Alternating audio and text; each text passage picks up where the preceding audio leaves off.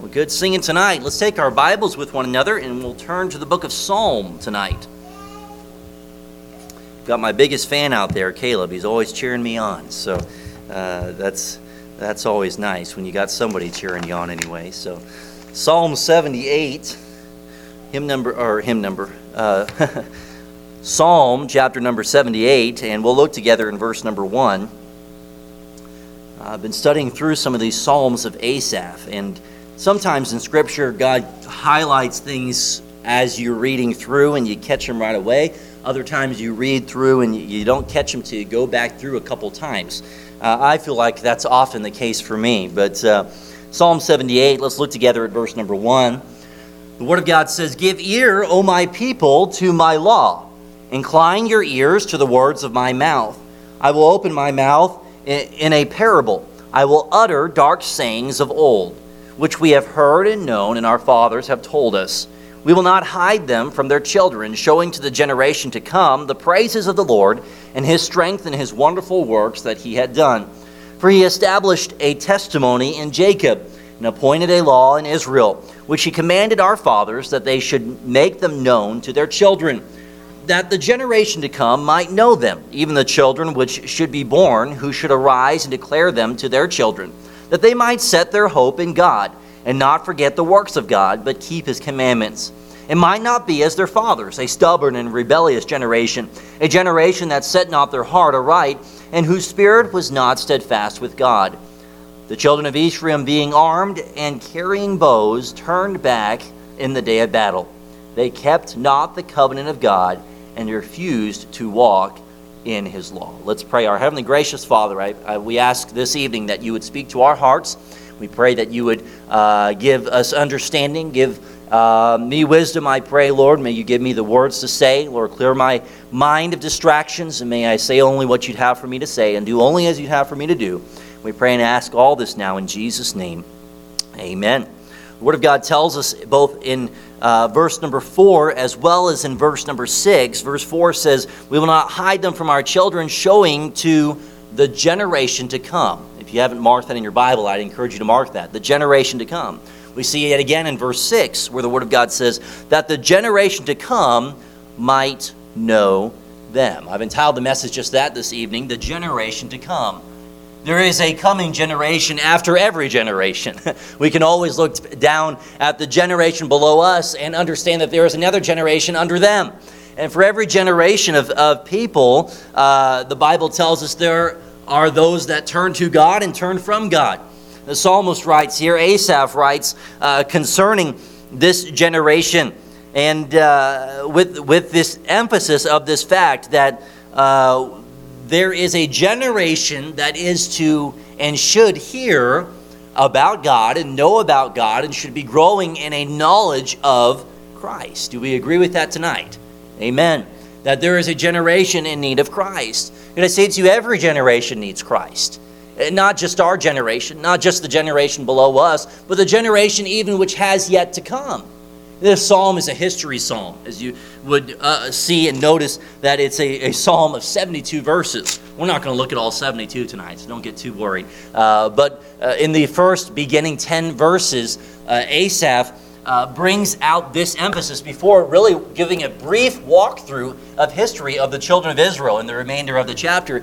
And he speaks of that generation, the generation in each generation which is to hear and should hear about God. Now, if you would turn with me to Deuteronomy, keep your finger in Psalm, turn to Deuteronomy chapter 6. Deuteronomy chapter 6, we're talking about the generation to come. We should never just think of our own generation. I want you to think about that for a second. Never just think of your own generation. It's easy to live the Christian life and only to think of the people that are your age, that are going through the same season of life that you are going through. That it's easy to go through the Christian life and only to think of the people who are the here and now. But it's the psalmist who writes and says, don't just think of the generation which you are in.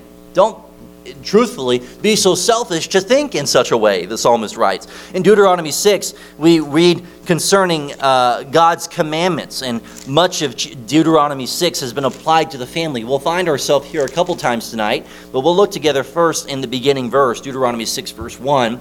Now these are the commandments, the statutes, and the judgments which the Lord your God commanded to teach you, that ye might do them in the land, whither ye go to possess it. Now, we know the books of the Pentateuch, those first 5 books of the Old Testament being written by Moses, and as the very beginning from when God created all mankind, all of creation, and into the Exodus, or the flood, we should say, and then the Exodus, and the books of the law, as they're written concerning the law itself, and all that God had given to his people, all that God had given and commanded to the Jews. But in Deuteronomy 6, he speaks of these commands, these statutes, and as we come to the psalmist and Asaph, it was those things which his generation, which even his father, as he speaks of, his fathers and the fathers before him, had not obeyed.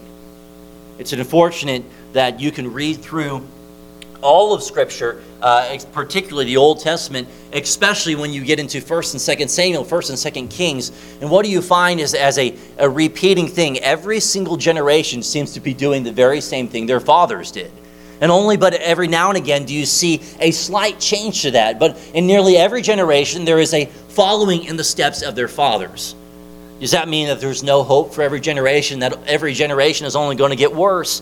We do know that sin will only wax worse and worse in the world in which we live today. But I say to you, there is still hope in Jesus Christ. Amen? There is still that hope that is given to us of God. But as we consider this generation, it is God's intent that every generation would come to a knowledge of Christ. And particularly that every generation would come to a knowledge and understanding of who God is. And how is it that we find God's revelation of himself? Well, it's through the very word of God. That God's word would be given, that God's word would be shared, that God's word would be preached, and both as well as taught to those who have never heard. In Psalm 119, verse 160, the word of God says, "Thy word is true from the beginning, and every one of thy righteous judgments endureth forever." One thing that can be said, while every generation will change with time, everything in life truthfully changes in time, yet the word of God does not change. It'll always remain the same. And one thing that can be said is as we seek to let the word of God be given to each generation, the word of God will always remain the same. It is that which never changes. Praise the Lord for that. Amen? If God's word changed, then why are we even here tonight? Why do we even believe it? Why do we memorize it? Why do we even apply it to our heart? But we know as God promises us in his word that his word never changes. So it's true from the beginning. His judgments endure forever. Those righteous judgments. You're still in Deuteronomy, I hope. Deuteronomy 6, verse 2, the word of God says, "That thou mightest fear the Lord thy God, to keep all his statutes and his commandments, which I command thee, thou and thy son, and thy son's son, all the days of thy life, and that thy days may be prolonged."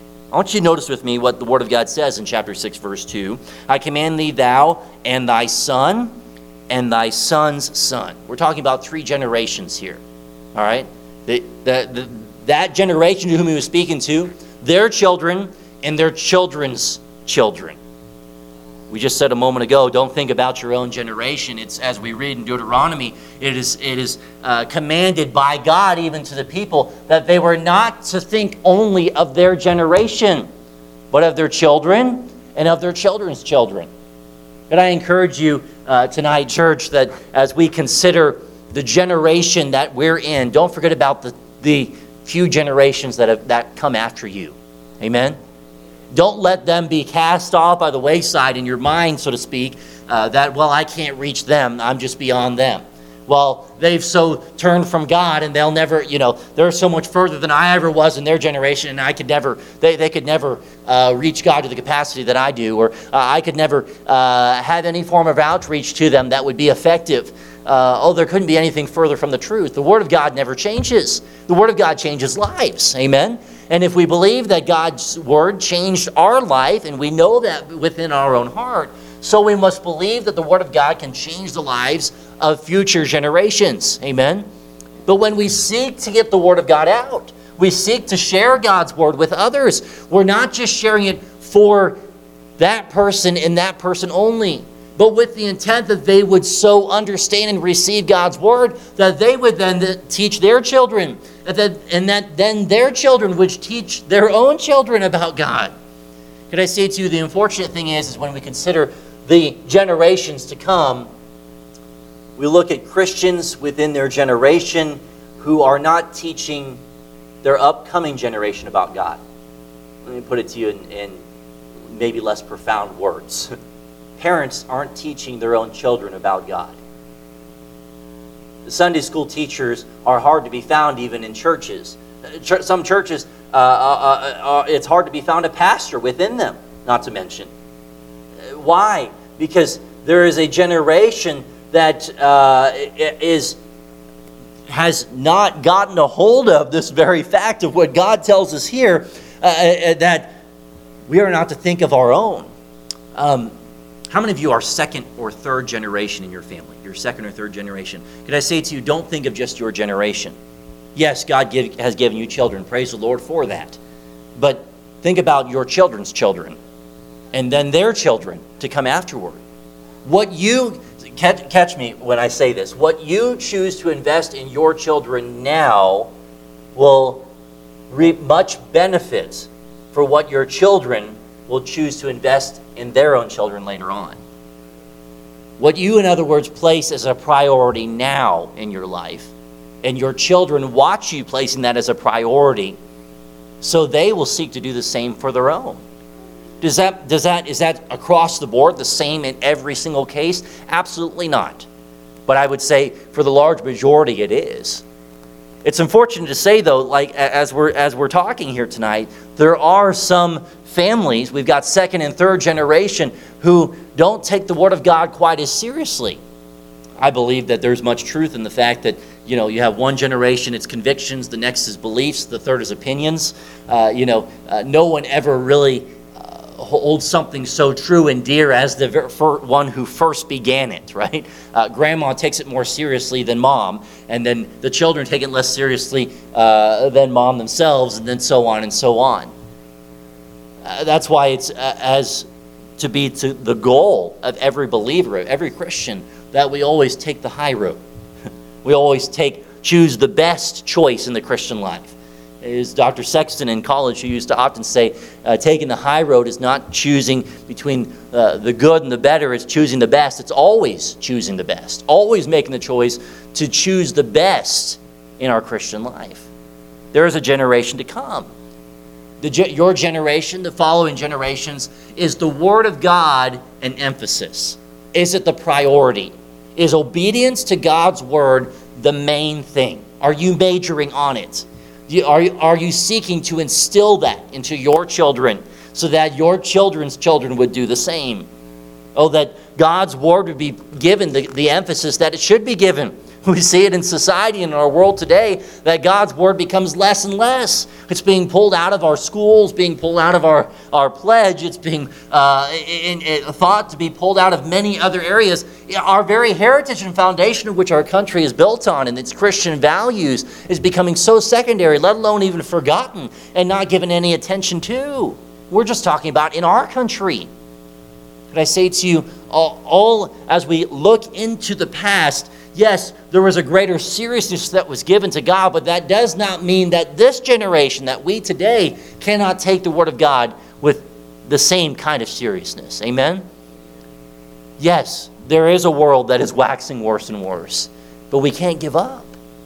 And so it is the psalmist who writes, he says, "Give ear, O my people, to my law. Incline, turn your ear to hear the words of my mouth. I will open my mouth in a parable. I will speak it to you in a way in which you can understand." Well, as Jesus himself spoke an earthly story with a heavenly meaning, I'm telling you the stories with the intent that you would receive an eternal application.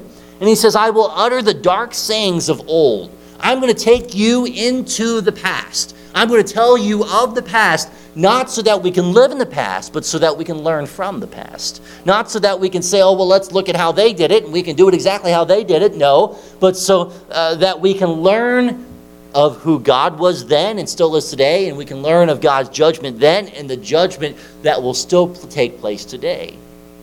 So what I want to bring to you too in this psalm is 3 different things that we should speak concerning or to the next generation. 3 different things that we should speak of to the next generation. The first is of our history. Speak to the next generation of our history. It's the psalmist who writes, I'm telling you of these dark sayings of old. You know, sin is not something to be proud of, but at the same time, the sin which God brings us out of is not something which we should keep hidden. Amen? God has given you a specific and a peculiar testimony that is different from everyone else, how you came to know Christ. And you may look at your past life and say, wow, look at all the sin which I've committed. Look at all the darkness we talked about this morning. Look at all the darkness that I had given myself into. I don't even want to think about that anymore. Well, that is a good view, by the way. You should not desire to think of it anymore, neither desire to pursue a life of that anymore. But what it should be to you is a testimony of what God has brought you from. Amen? Brought you from that darkness. Speaking of our history, you know, we think of that word history. It's often been said it's His story, how that God worked within our life in the past. Okay? What are we learning from it? Not because of anything great that we've done, but what God has done and will still do today. Because as God's word never changes, God does not change either. Amen? He'll always remain the same, and we know that to be true. And so it's the psalmist who writes and says that he finds truth in history. And he's speaking of the mistakes. He's speaking of these sins of Israel and the judgment of God that was brought to them. We understand tonight that God's word is a revelation, God's revelation of Himself. You know, some parents go so far as to say, well, I'm not going to force religion on my children. I'm going to let them make up their own minds, and when they're old enough, if they decide that they want to go to church, if they decide that they want to believe in God, well, then that's good enough. I'm not going to force or indoctrinate my children in any way. Could I say to you, there's power in your Christian heritage, your own way, how that God brought you to Christ, let alone the story of how that Christ brought you to where you are today. It should never be thought little of the fact that you can tell anything more than where God brought you from to where you are today. Parents, it is of great importance that we tell the next generation of how we came to know about Christ. Amen? Some of us come from, and are blessed to come from a Christian home, where we can go so far to say that our parents were Christians, and our grandparents were Christians, and our great-grandparents are Christians. Tell your children of that. Make a big deal about what God has done in your family. Don't think little of that. Don't think of it as something that, if my children are interested in, they ask about it, then I'll tell them. No, make much of it in your home. Amen? The psalmist says, give ear. There's a boldness, speaking to be heard. You know, I'm no perfect parent by any means, but I can say this much for parents across the board, that parents have become too shallow when it comes to the Word of God. Amen? When it comes to the things of God. They're not speaking boldly the Word of God and teaching boldly the things of God. And as a result, their parents are wondering, well, why are my children not in church? Why are my children not living for God? When they themselves haven't let the Word of God change their own life. Can I say to you, if you're ever going to reach the next generation, it has to begin first in your own life. Amen? If the house of God, if the Word of God, if a relationship with God is not important to you, that you set aside your time, talents, and treasures to make it a priority, it's not going to be for the next generation. If it's not an importance in your home, it's not going to be an importance for your children, and it will become of even lesser importance for their children. Christians, are we making a priority for the next generation? Amen? There's a reason why we pick up boys and girls and bring them to church, not just for the sake of picking them up. Yes, that they would be reached with the gospel, but ultimately that they would come to such a growing knowledge of Christ where they would surrender their life to God, and God would so change their life that they then begin a new life in Christ from a young age and choose to surrender to Him and obey Him in all that they say and do for the remainder of their life. That is what we seek to instill in a child who does not have Christian parents. And yes, it should be just as important for mothers and fathers to instill that in their children just the same. Amen? The Bible tells us that we should speak of those dark sayings of old. Speak of our history.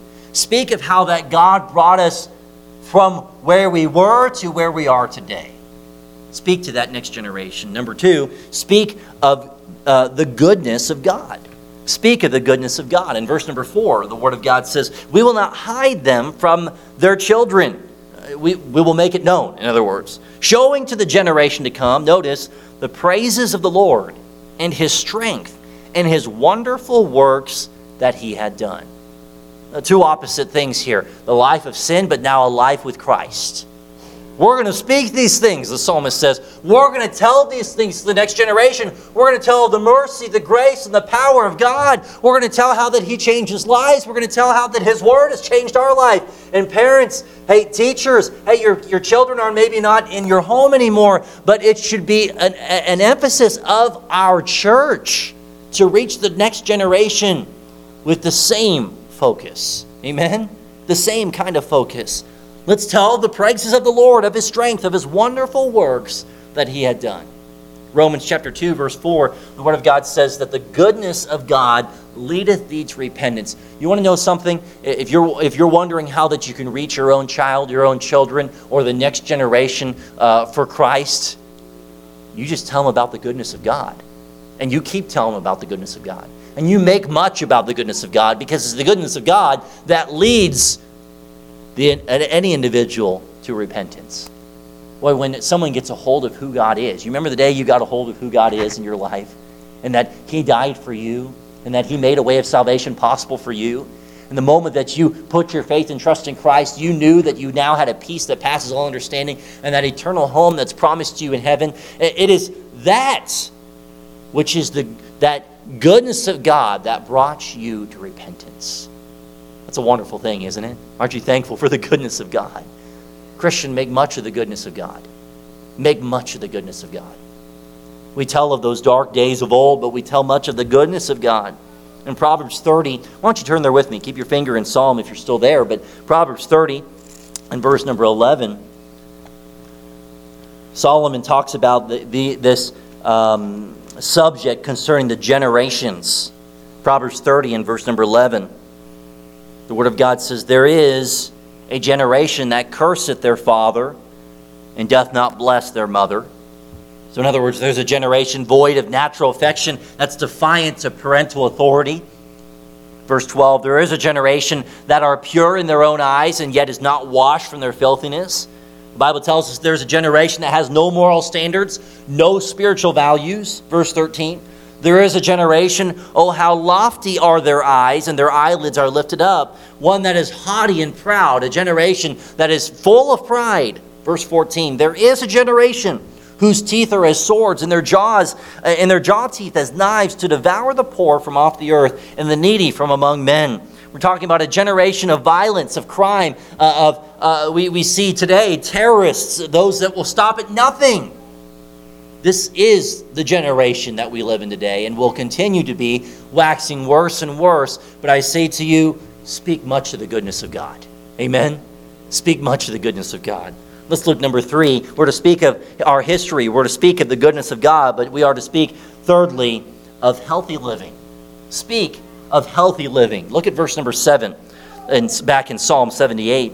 The Word of God says that they might set their hope in God, and not forget the works of God, but keep His commandments, and might not be as their fathers, a stubborn and rebellious generation, a generation that set not their heart aright, and whose spirit was not steadfast with God.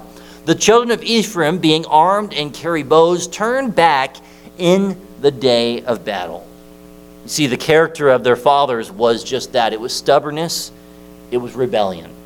It was everything other than righteous living. It was everything other than healthy living. But I say to you, Christian, make much of a healthy Christian life. You know, I had a pastor talking with me, it's probably been a year ago now. We were talking about what defines a healthy church. Different things within a church that are healthy, that are beneficial, that should be the emphasis. And what is the church? What defines the church? Well, it's the people. And what makes a church a healthy church? Well, it's that people within their homes are seeking to live righteously. They are seeking to live healthy, spiritually healthy lives. Amen? Lives that are not of sin, lives that are of obedience to God. In Psalm 127 and verse 3, the Bible tells us, "Lo, children are inherited of the Lord, and the fruit of the womb is his reward." Parents, I speak to you again. God has ordained you as a parent, as a father, as a mother, to raise your children to serve the Lord. That is to be of the highest priority at this season in your life. That next generation to come. Speak much of healthy living. The greatest way to speak much of healthy living is to lay it out as an example, to live it out. You are seeking to live a healthy life so that your children and your children's children can do the same. In Deuteronomy 6, we were already there, but verse 6, the Word of God says, "And these words which I command thee this day shall be in thine heart, and thou shalt teach them diligently unto thy children." Hey, what are you teaching diligently to your children? Talk about, and our emphasis this year is diligently seeking God, faithfully, consistently, without any without any hesitation. We're just diligently seeking God. Well, are we so diligently teaching our children the things of God? Healthy living. Amen?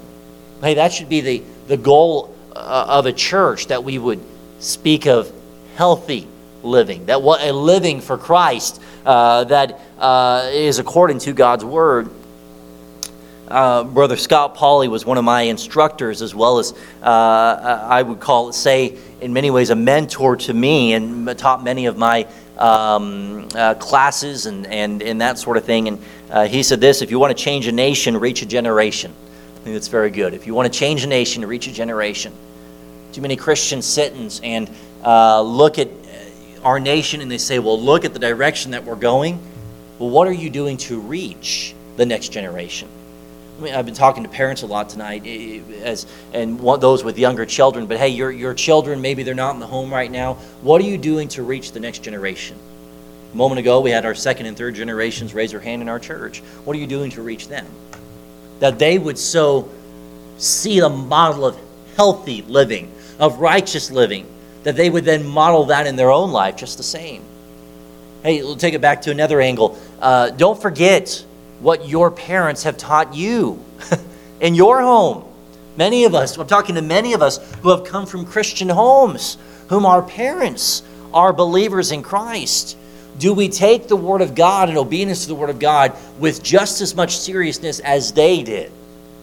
I can tell you this much: you come from a Christian home, whether it was of higher emphasis than one to the other, there was an emphasis of God. Otherwise, you wouldn't have come to a saving knowledge of Christ.